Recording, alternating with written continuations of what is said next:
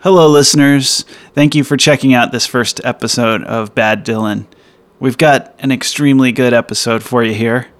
I just wanted to quickly say that if you like what you hear and want to help keep this podcast afloat, you can support the show at patreon.com/baddylanpodcast. We would super appreciate your support, and you'll get access to a bunch of hilarious, weird bonus content that we made, as well as some other awesome perks. That's patreon.com/baddylanpodcast. Without further ado, thanks so much, and here's your episode.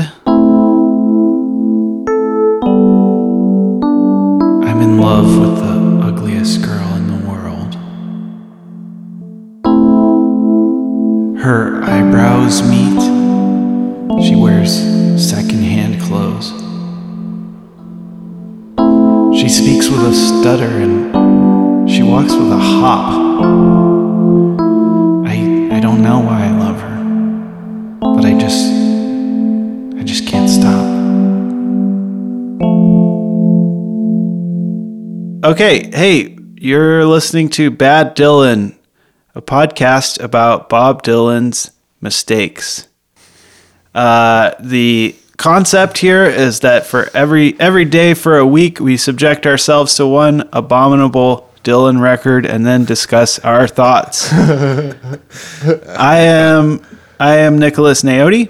I'm Matt Lawhead. And I'm Justin Hickerson. And we are your humble hosts of Bad Dylan. For some context for the listener here, the three of us are basically lifetime friends. We've all been friends since we were kids.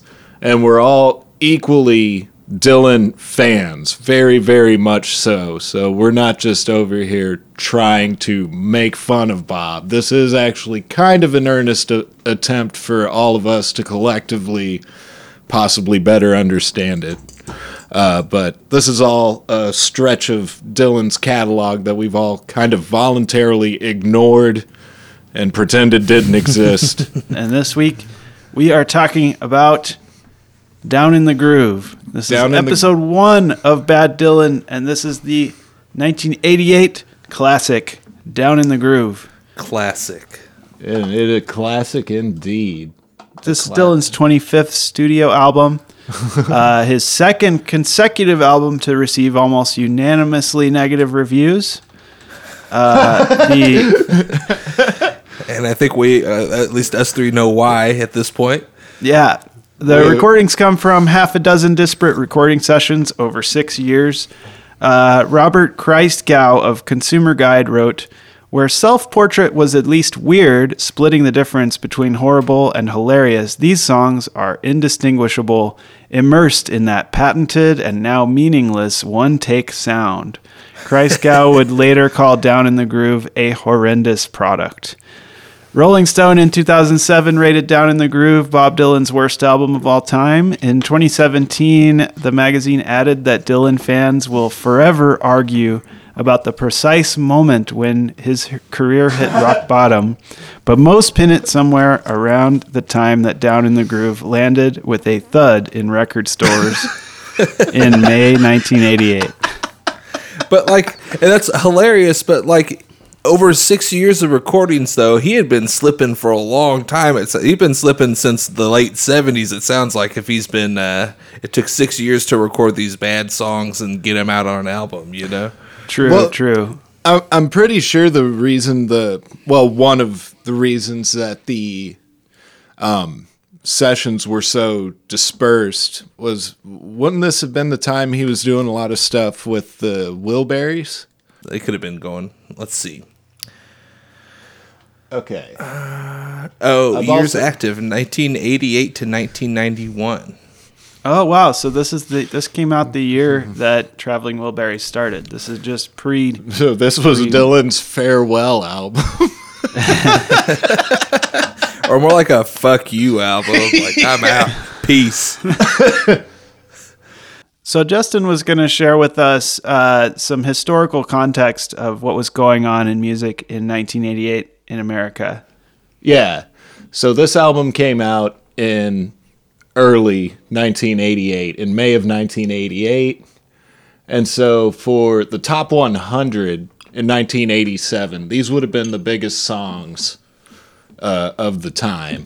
Number one song in the country was Walk Like an Egyptian by the Bangles. And looks like we got some Here I Go Again by Whitesnake, number 7. Hate that song. Moni Moni by Billy Idol, which sounds like, thinking about it, that song could have fit well on this album. Well, you make me feel Moni Moni. Na, na, na, na. I Want Your Sex by George Michael was number 24. Oh, yeah. Wow. George Michael Wants Your Sex. That sounds too bad. I mean, that's really to think. I imagine George Michael and him wanting my sex, and we also had too bad for him. I think We're Alone Now by Tiffany. That's the musical climate that was surrounding the release of this album. Okay, so now that we have the context, we can talk about what it's been like to listen to this boring blues rock album for 8 days in a row. Do you guys have? I ask you guys to potentially come up with 3 adjectives to describe this album. Matt, what are your 3 adjectives? I came up with. I have a bunch of them, but if I had to pick the top 3, sloppy. I want to say cynical too. Does cynical fit here? Like, I just don't think he gave a shit about this album, and he just threw some crap in there, not giving a crap how it was going to turn out and stuff. So that to me seems pretty cynical.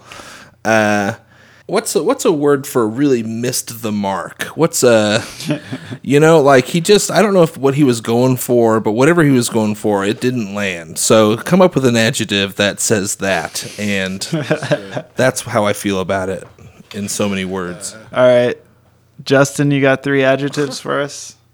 I put absent, kind of like same as Matt. Like, he just did not give a shit, was not present in any of the process of any of this. I was gonna put monotone. It was very monotone. There's a couple like ups and downs, but there's definitely far from what I would consider peaks and valleys. There's very, very little dynamic. Oh, I also was just gonna say gray. That was my third one. Just gray. It's a very colorless, yeah, gray, dull. It's a very gray album. Those are great. Those are great adjectives, and I agree. I agree with all 6 so far. Mine are incongruous because there's no through line. There's nothing. It's completely uncohesive. But that's not uncohesive. Is not one of my adjectives. Incongruous is. Unfinished, because it sounds very unfinished. Most of the songs don't seem totally done. And incoherent, because there's no heart, there's no soul. It's just missing something. Do you think when old Bob was putting these together, let's say he's getting ready to go on tour with the Wilburys, and he has a contractual obligation. I don't know if this is all hypothetical. Do you think that these were his, because I'm assuming that he has a treasure trove. By the 80s, he has a treasure trove of unreleased but recorded sessions and tracks to put out. Do you think he was just saving the good ones for a later time, or these were the ones he actually picked on purpose for a release, for an album release, or was they were just the easiest to release? Like, what do you think his thought process was when choosing these session recordings? I think one would have to consider the time and place of this album, because this is where we're just beginning, but this was 1988. This was toward the end of a very long line of really, really bad and forgettable albums. So this proverbial treasure trove had been like a decade dry and just like dried, wrung out. There really probably wasn't much left in 1988, because that just wasn't a particularly profound period. It was profoundly bad. He was exploring a whole different planet that we're all going to go visit here in the next little bit. But I don't think there was a treasure trove of Dylan songs left at this point. This was the bottom, I think. I think this was the bottom of Dylan's career, rock bottom.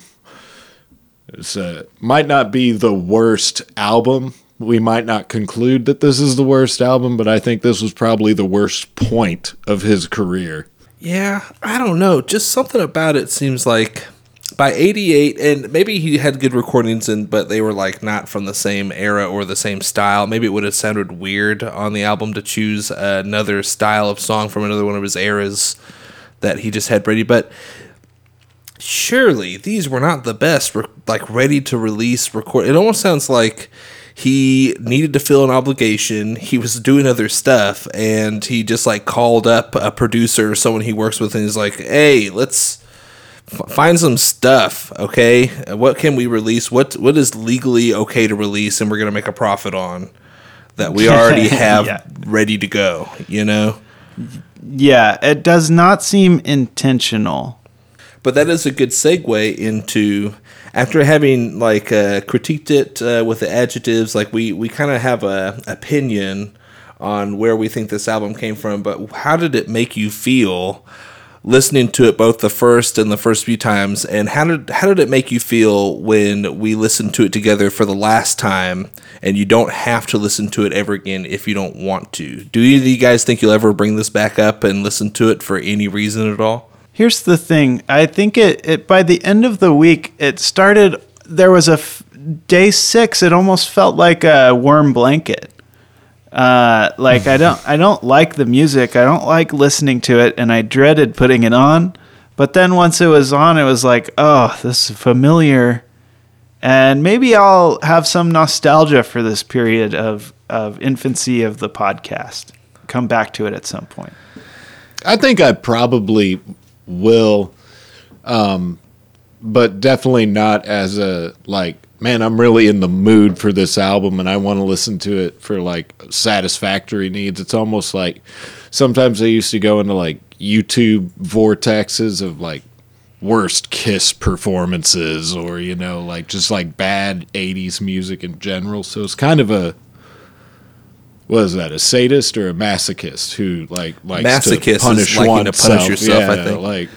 Like I'm not in the mood for this album. I'm just in the mood to hear something I don't like and just kind of be pissy about it, but or to show it to someone, like as an exhibition. You've got to hear how bad this is. You know? I don't know if there's very few people in the world I could show this to. I just point them to this podcast and say, listen to it yourself if you want to beat yourself up. I don't know. For me, my feelings, like, I was excited to start it because you guys know I'm an aficionado of bad movies. I like bad media for lots of different reasons, not for the media itself, but it beat me. It won. After day 3, I started noticing a sort of a defense mechanism, started a sort of numbness where I could kind of be present to listen to it, but also disconnected from it. I wasn't really hearing it anymore. And then I noticed that around day 5, so I tried to just actually listen to it, and it didn't get easier for me. The stuff I didn't like, I really didn't like by the end of it. And the stuff I did like, I was starting to see cracks in the veneer a little bit. I couldn't really appreciate them like I did like on a first listen, where you're not hearing every little detail at this point. Now I was listening to like all the background vocals and all the different instruments being played. I could. It was familiar, and so like the out-of-tune mandolins were just grating. That bass vocal on 90 miles an hour, whatever, just like, I didn't have any patience for it anymore. So for me, I was probably the most happy to listen to it at the very end, because I'm not going to listen to this album ever again. I'm going to put Death Is Not the End. I'm going to put Is my that top a promise? 2. Are you making a solemn promise to yourself? I promise you, I will now? never listen to this all the way through in its entirety ever again. Yeah, this is. I'm really grateful to never have to listen to this ever again. I felt an obligation to you guys for the last week to listen to this every day, to keep up my end of the deal, and I will keep up my end of the deal. But boy, it sucks. The difference is This was a hard start, man. It's this is a hard start with bad movies. It's like laughably funny, and this is not bad enough to laugh at. It's just it's mostly just unremarkable. It's just bad in a way that's not super funny. Mm-hmm. I mean, Ugliest Girl in the World is like kind of funny, but not in the way it was intended. Yeah. And Sally Brown, too, just for the backup vocal. Like, there are things you can kind of attach to. That's what I ended up liking the most, is when I caught, like, oh, that lady has no idea what she's singing. And then there's kind of funny, like a bad movie can be funny. But you're right. For the most of it, it's just generic, unremarkable, bad. I found it funny and interesting to be like, you know, in general, upon first listen, it obviously is like, man, this is so bad. And then with subsequent runs of it, like actually trying to dissect the sounds that you're hearing, isolating each instrument and realizing that sometimes they just all actually sound bad. They're played poorly. They're out of tune. They're out of sync, you know? And it's just, you know, it's like actually delivered bad. like what is bad. Technically, like from like a musician's technical standpoint, this is technically bad musicianship. Yeah, I think this is just the product of like when you practice with a bunch of bands throughout the years, you know, and it's always good, like, oh yeah, record your practices. Maybe you'll hit lightning in a bottle and you'll want to have that recording, but then you didn't ever hit lightning in a bottle for almost 10 years, and you just got a bunch of like junk laying around on tape, on big master tapes. You're just like, gotta release Bob, something. we really need to clear this tape, man. Yeah, exactly. Just like no one performing thought anything on this album was going to be on an album in public.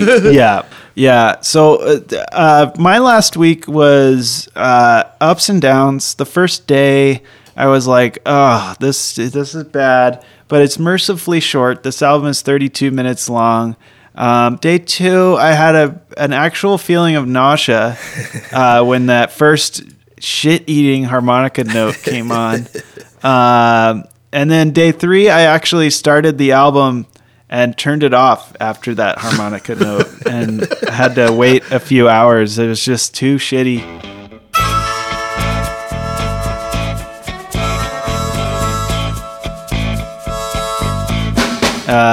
Day 4, I woke up with songs stuck in my head, started having the song stuck in my head all day. For some reason on day 4's notes, I wrote down, sometimes humans are born with 2 heads.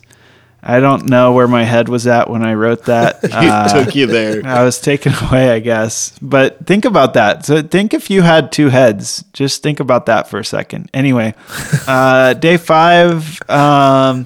it started to feel like a warm blanket, like kind of like, what is that where you start to like your kidnapper? What is that? It's Stockholm syndrome.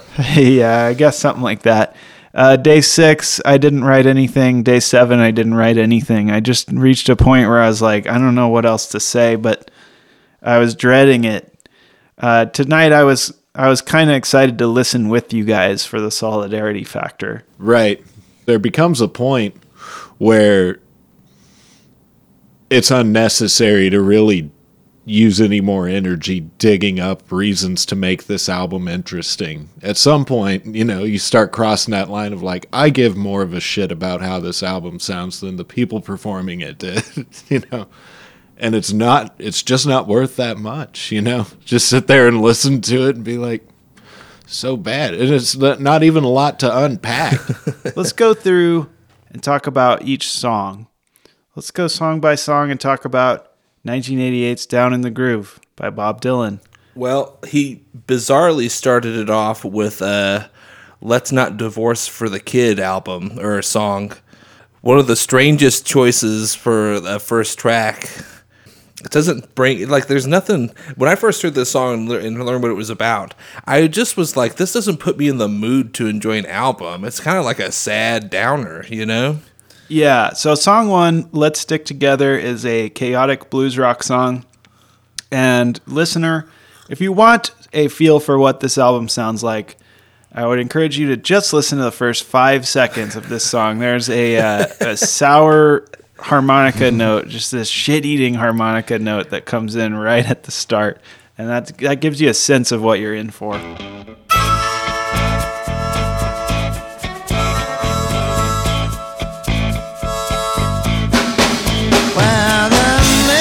It kicks off with a real nice paper snare. And I also agree. I thought this was an appropriate opening track for the album. It sets the mood really well. And that mood is, and I think we all commented on this at one point in our notes, but it's kind of hard to figure out from the opening song what he's going for here. Like, what exactly are you trying to do? Yeah. Like, what album am I going to be listening to with the sad "Let's Not Divorce for the Kid" song? I don't know. It puts me in kind of a downer mood, and then I don't really want to hear the rest of what's going on after this, and for good reason. I find later on there's a lot of good reason to not want to continue. Yeah, it's a warning. It's a warning sign. Yeah, exactly. It's a warning buoy. Yeah. Watch out, sharks beyond these waters. Watch out, Yeah, not a good song. The way it ends, in particular, I find completely confounding. It both ends like a blues song with the da da da da, but also it fades out at the same time. You don't get that end climax note, It's already too quiet by the time you hear the end note of the song. Yeah, it's absolutely unsatisfying and a real baffling decision from the production standpoint. They must have been covering something up there at the end. There must have been some reason why they had to fade it out. Well, it might not have ever been intended to be the final cut. It was like kind of a run through, and maybe perhaps on that none of these songs were ever meant to be the final cut, the version that we're hearing. I don't think any of these were practice sessions that he was going to go back and really do eventually. But I guess he got in the Traveling Wilburys and. I've got an obligation to my record company to release an album. Yeah, it's like a contractually obligated thing he was not into. I will agree, though, that it's a good first track, setting it up what you're going to hear, because the production value is lazy and sloppy and uninspired. None of the players playing are very tight or engaged, it seems like. Bob Dylan doesn't seem engaged. Yeah, it's like very mediocre bar rock. It's like if you heard a band in a bar that sort of knows the song they're playing, that's what this album sounds like. So moving along, song 2, When Did You Leave Heaven, is a moody, slow song carried mostly by a minimal synth and drum parts, with Bob very drunk, muttering out some shit about angels. Drunk or on like cough syrup or some other like sleep-inducing medication. Yeah, some kind of depressant for sure. When did you leave heaven? How could they let you go? How's everything? He's just like kind of mumbling along on this one, except for that nice bridge where things are kind of elevated up in tone. And is that this one that I'm thinking of, where there's that nice little part? I think that's Death Is Not the End. Oh, you're absolutely right. That brings up a good thing about this album is we literally just listened to it before starting this recording, and already my brain wants to just throw it away, throw that memory of it away, and like it's unnecessary space to be using in my brain. We need that for something else. It sounds like somebody was tasked with playing drums on this song and didn't know the rhythm of the song, and so the drums don't really feel right for a lot of the song, and then at some point it sounds like the drummer just stops playing and then the song just ends, and it's just like the guitar player just starts playing random stuff, and then this song just sounds very unfinished to me like it's like 1/3 finished. Yeah, and I'll add to that, and this isn't really Bob Dylan's fault, but the lyrics are also just kind of silly and straightforward and not like he's just asking basic questions you might ask an angel. That's like, where'd you leave your wings? Can you get back in? It's like, it's not saying anything poetic about angels whatsoever. It's just basic, straight questions you might ask an angel. You know, when did you leave heaven, huh? Well, this is Bob really trying to capture the mood of pondering. This is thoughtful Dylan at 47, just completely burned out. Keep in mind that this is the man that won a Nobel Prize for poetry. Right. So moving along, let's talk about Sally Sue Brown. This is another forgettable, upbeat kind of blues rock song. This at least has some features, comedy in it, though. I like some things about the production of this. It features the bass player from The Clash, interestingly, which Is that Paul Simon on? Yeah, Paul Simon on. I was like, Paul Simon on, but Paul Simon on. Paul Simon on bass. Paul Simon on bass. Blah blah blah. Attorney at law. It's not the bass part is not particularly interesting at all. It's just a regular old 12-bar blues and just a regular bass part. I don't know why. I guess it's not all that noteworthy that the bass player from The Clash is on it. Well, maybe that was something they just knew they had a bad album here, so they were just trying to like plug as many like relevant cameos as they could. And it's still I think that's the case because it still didn't work. It's all pretty bad. This album has like Eric Clapton, Mark Knopfler, Paul Simon on. Who else? It has so many people. It has Jerry Garcia. Yeah, and then of course writers and stuff. Robert Hunter, also from the Grateful Dead and things like that. He collaborated with people on this somehow. Like some really talented people really stunk it up for this one. I'm sure they were all just like rolling their eyes, and it was like, God, this is what he wants to do with me. This is a crap song for me that it does an obnoxious thing where the way it's recorded and the backup singer not knowing what she's singing and stuff, it makes you listen to it really carefully. Even though it's a bad song and you don't want to listen to it, I find myself really paying attention to this one because the background singers, the oh parts are very funny. That poor woman that's singing with old Bob does not know the words or what she's singing, and she's trying very hard. She might not have even known who Bob Dylan was when she went to work this morning. She might not have known that this recording was going to be on an album. And I'll just reiterate too, no one, not even Bob, when these things were recorded, knew these were going to be on an album at all. None of these were ever meant to be album release tracks, you know? Yeah, so as Matt pointed out, the backing vocals, which happen to be mixed like the loudest fucking thing in the song, are she's not clear on the words. She's singing different words.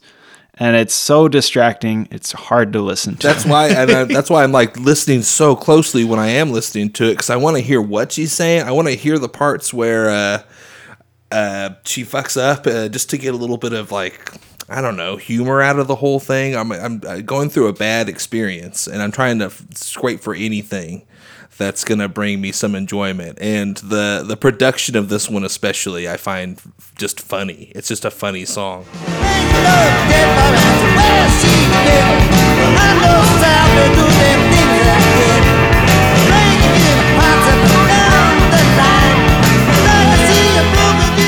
And I'll say this 100 times during this podcast, I bet. But when Bob goes high energy, his energy is correlational to how goofy he sounds to me, you know.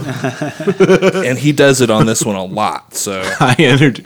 I like the term because high energy is distinguishable from excited. You know? Oh, he's not excited on this album. No. He just gets a little high energy. Yeah.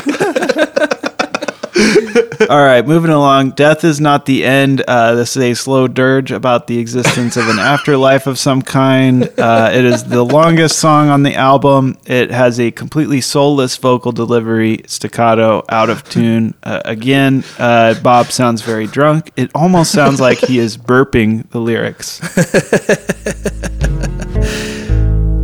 When you're sad and when you're lonely and you haven't got a friend, just remember that death is not the end. This song for me is actually a highlight of this album. Matt, I know you tend to like this song a lot too. I agree. This is a highlight for me. It's not great, but this is a song I would actually put on a very specific mix CD and listen to in my car, non-ironically.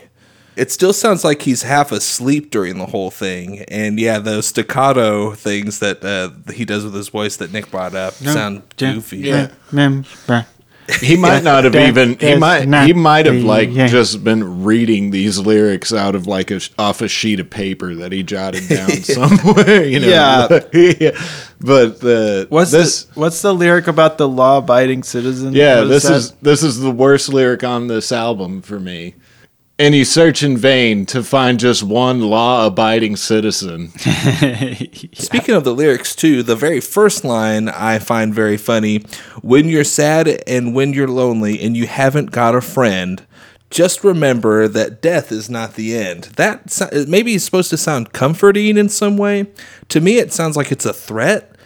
Like, you're sad, you're lonely, you don't have any friends. Well, even the end isn't the end. There's more of that to come, you know? It's not a good song. It has one of my favorite production moments on the album, which is the big volume increase when the bridge happens. It suddenly gets quite a bit louder, which is another strange production choice, and it's not necessarily good, but it's interesting. It's more than I can say for most songs on this album. But in general, I like the background singers in this song. Yeah, I do like too. The oohs and ahs. They actually are tasteful, but I think it's because no one's trying to sing along with him. The next song, Had a Dream About You, Baby, another hastily thrown together blues rock song. This one is one of my least favorites for its just general mediocrity. Like, it's so boring. It's generic, completely unremarkable in every way. It sounds like a talent show, like a high school talent show. This is also one I didn't know this until now that I'm actually looking at them. But because usually this song I can't really listen to it. It's just like boring. But I'm now looking at the lyrics, and this is one that Bob wrote, and they aren't good lyrics. Like, the joint is jumping, it's really something. The beat is pumping, my heart is thumping. Spend my money on you, honey. My limbs are shaking, my heart is breaking. What does that mean? What does any of that mean? That is not good songwriting.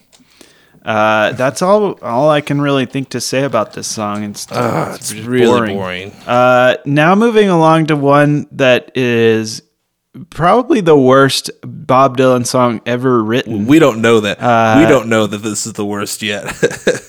We don't know that this is the worst, but as of now, this is the worst Bob Dylan song I've ever heard. Ugliest Girl in the World. It's another hastily thrown together blues rock song, but this one is exceptionally bad. It's called The Ugliest Girl in the World, and when I heard that, I thought it was going to have some twist to it. Like old country songs have like a twist sometimes. Like He Stopped Loving Her Today by George Jones gives you this sort of setup, and then at the chorus there's like some twist that makes the song interesting. I was kind of hoping something like that would happen here, but this is just a song about a very ugly girl. There's that nothing. He'd still, I mean, not that you can't be ugly and be loved, but like Bob never explains exactly why he stays with this lady. You know, between all the physical problems she has and her bad habits of like snoring and things, he never says, a nice thing about why he stays with her, really, you know? Verse 1 is the woman that I love, she got a hook in her nose. Her eyebrows meet.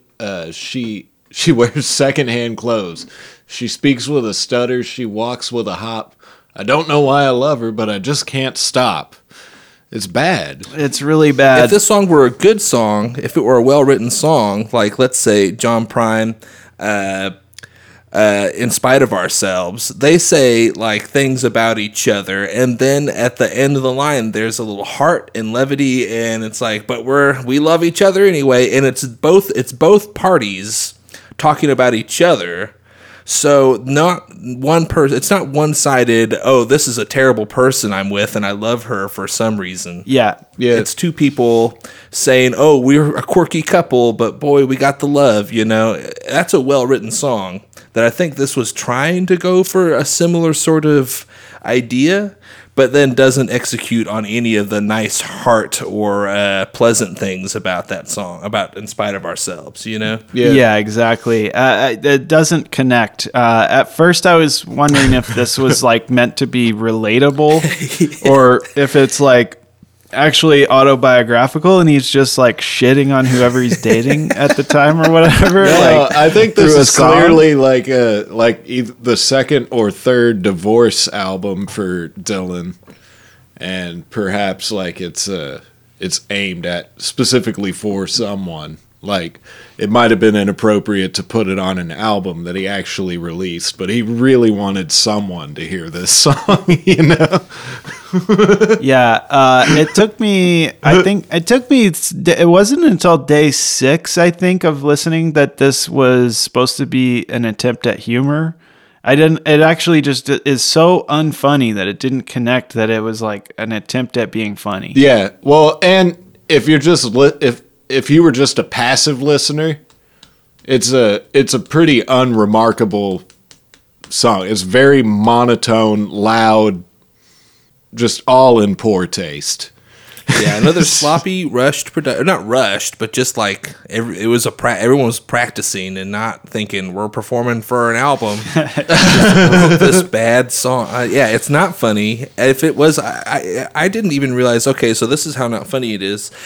It took me until you mentioning that it might be supposed to be an attempt at humor before. Just now, I didn't even realize it might have been a humorous attempt. When a woman and I love, she got a hook in her nose.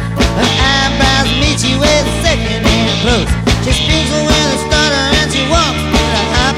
I don't know why I love her, but I just can't stop. You know I love her. Yeah, I love her. I'm in love with the ugliest girl in the world. Yeah, it's not working. Is this the worst Bob Dylan song of all time? The ugliest girl in the So world? far, It is. yes. It is that is a likely yes. I'm gonna say yes, and I know there's still uncharted waters for each of us here. So Yeah, there could be a real stinker hidden down in there, but it would have to really, really suck to be You know what? I worse just than thought this. of Man Gave Names to All the Animals from Slow Train Coming. That's a really bad song. I don't know if Was you guys that- know that I one. don't. Was that but- Slow Train or was that It's on New Slow Train or Coming. not New Morning? The Good as I've Been to You. No, it's from Slow Train Coming. There's some Okay. stinkers on New Morning too, for sure. But anyway, we'll get there. We'll get there in time. He saw milk coming out, but he didn't know how. I think I call it a cow. Number 7, track 7, Silvio. This is a collab with the Grateful Dead, including Jerry Garcia.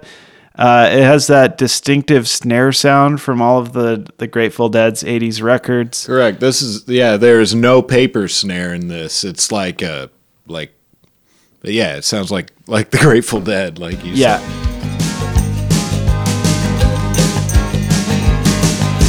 Stake my future on a hell of a past.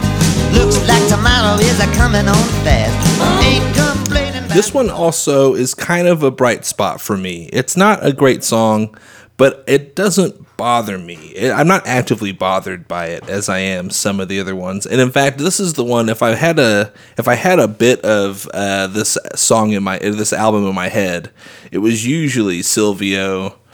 Like waking up, having to listen to Silvio in my head for the first 4 hours of the day. Yeah, me too. I was getting this one stuck in my head a lot. I actually grew to really like it. I wouldn't really advise listening to it, but I grew to like it. It did make it onto Bob Dylan's Greatest Hits Volume 3. Yeah. I don't like the line, I gotta find out something only dead men know. It sounds like it's supposed to mean more than I think it really does. It doesn't really mean anything to me, No, but you're right.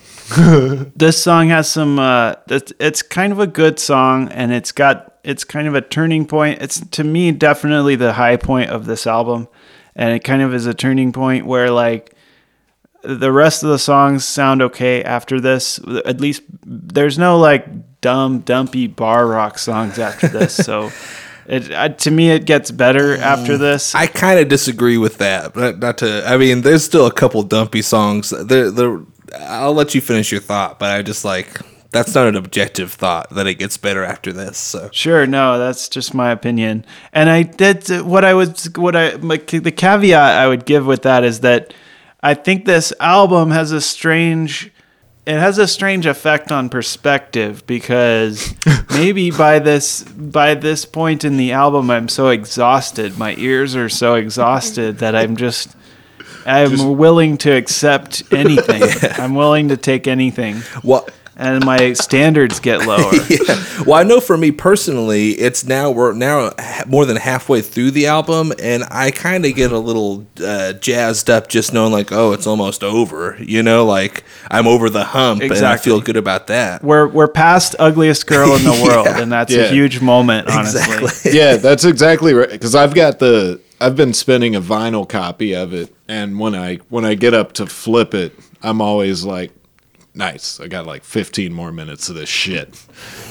Yeah, Justin's been listening on vinyl, and middle of the week, I was texting the guys saying I'm pretty worried about the effect this is going to have on my Spotify algorithm. And Justin was like, I'm just kind of worried about my turntable needle. It really got ground down in that groove. All that crunch. Okay, so moving along, song 8, 90 miles an hour down a dead-end street. This is a very unnecessary gospel-esque cover of an old country song. Oh, yeah, this with is a really so weird... bad. It's got a weird synth bass, which is another really strange production decision. I took you home from a party and we kissed in fun. A few stolen kisses and no harm was done. Instead of stopping when we could, we went right on. Till suddenly we found that the brakes were gone. We're not really doing awards for this, but I do want to give this has an award. I'm giving this the goofiest sounding Bob Dylan song award because of those goofy bass vocals, the bad synth, which to me, I don't even hear a synth. I hear it like electricity buzz, like someone didn't have something grounded right in the studio. It just sounds bad, and Bob sounds equally goofy. Just everything about this sounds like it's a bad joke to me. Yeah. This is another one of those where it sounds like he took too much cough syrup too before singing it, you know? Yeah, he sounds drowsy. As you pointed out, the bass vocals are bad. It's like attempting at some gospel type stuff, but weirdly the bass vocals are mixed louder than just about anything else in the song. And those bass vocals really got texture on them too, man. Like, I don't know how else to say it, but it's distracting. It sounds like someone ripping off Velcro to me. I don't know. It sounds like shit, and the synth sounds like a fart. It actually sounds like a literal fart at one point. You hear like right at the beginning of the bridge. It might actually just be a fart. You know? Anything goes in these sessions, man. Maybe Bob had a little too much cough syrup and shit his pants. That's staying in. That's art. Okay, moving along, song 9, Shenandoah, folksy cinematic Americana song. It's got a mandolin part, which is once again out of tune and sort of poorly mixed. As I said, this album has a confusing effect on perspective, and as it goes on, my standards lower, and the songs sound better. But maybe actually, I don't know. Maybe side 1 of this album is actually just objectively worse. What do you I guys kind of think? like Shenandoah. I don't know the original version or any of the better known versions of this one. So I went with this without any context. Went into this song, and this is one of the ones that doesn't actively bother me. That's a high compliment, honestly. Yeah. It's not good music. This album is for completionists only. Correct. Right. Archival purposes. 100%ers. Okay, moving along. Last song, song 10, Rank Strangers to Me. It's an acoustic, kind of gospel-esque cover of this sort of old bluegrass song. Again, it's like kind of good, but it's hard to tell if my standards have just been lowered by the end of the album. He's really, really sounding like a grandpa on this song at age 47. Oh, he's 47 in this? Yeah, he does sound... Man, that's so funny. Bob's been old for so long now that I just pictured old Bob and it totally fit. But yeah, he would have been only 47. So he sounds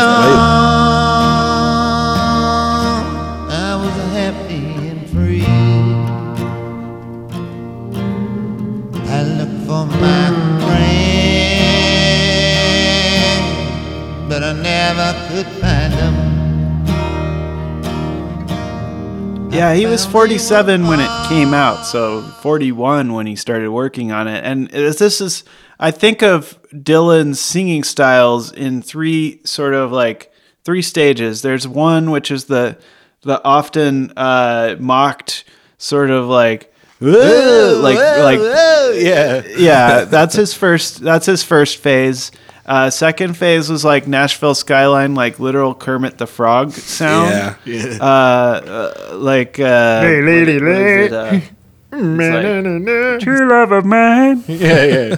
He once was.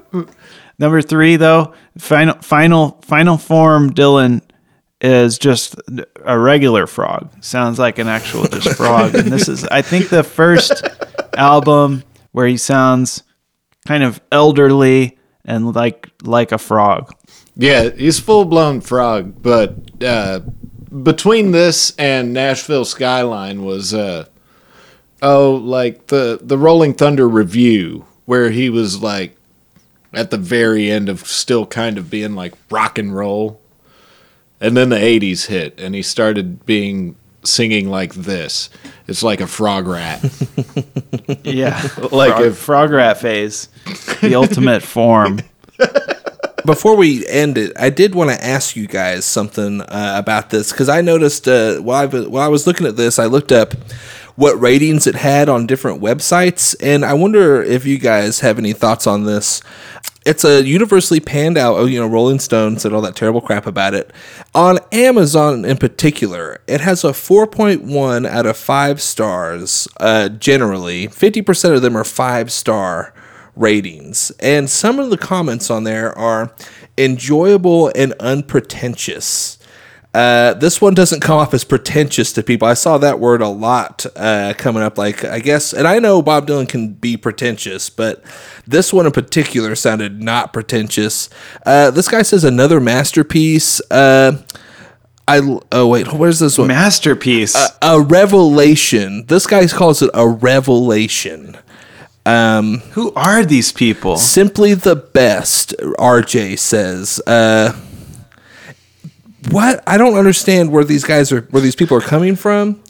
And I wonder, like, why? Because everything else, the best you're going to get is like a 3-star, Yeah, very suspect, very suspicious. Some of these you should look at. I mean, don't look at it because don't ever revisit this album again. But if you happen to go look at the top ratings on Amazon, some of these people are writing like 4 or 5 paragraphs about what they like about this album. How? I just like.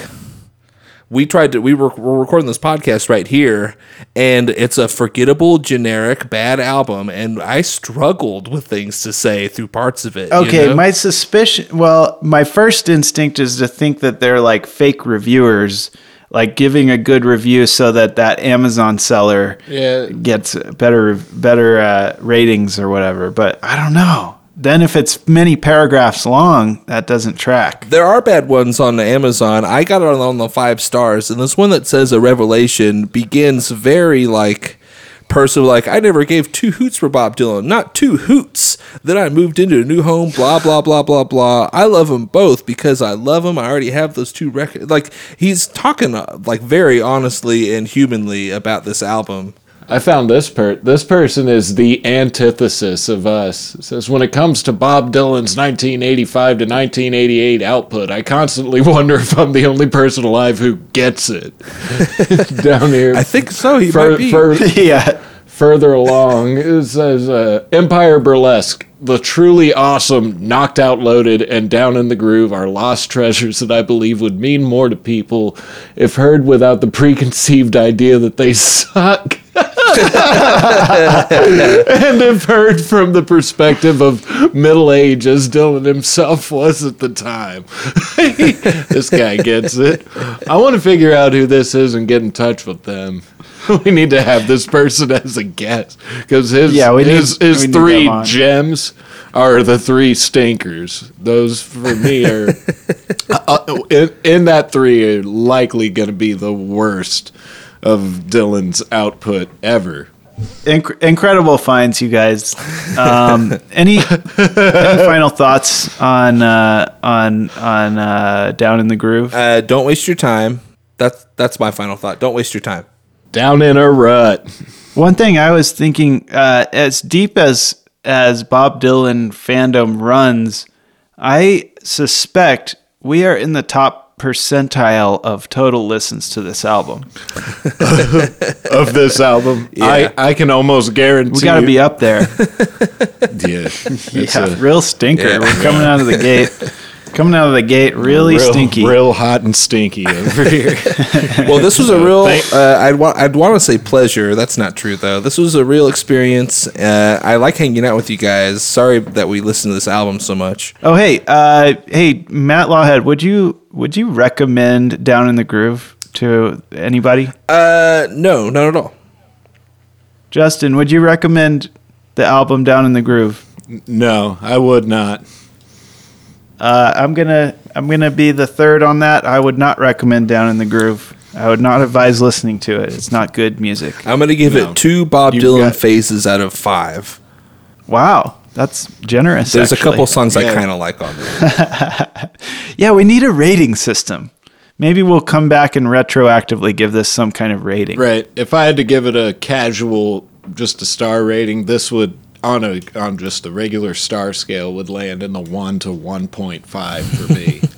There's very little redeeming qualities in this album. Yeah. So, Nick, you might as well jump on the bandwagon. What's your star rating? I'm gonna say 1.5. Right. Yeah. I mean, it's not a total 1, but it's not a 2 for me. All right, thanks guys. Take care. Good luck. Love you all. Good luck. Don't listen to this Bye. album. Bye. Hey, thanks for listening to Bad Dylan. If you like the podcast, give us a review, give us a good review, and subscribe and tell your friend Rob about it. If you didn't like it, what are you doing? What are you doing listening to stuff you don't like? Get out of here. We'll see you next time.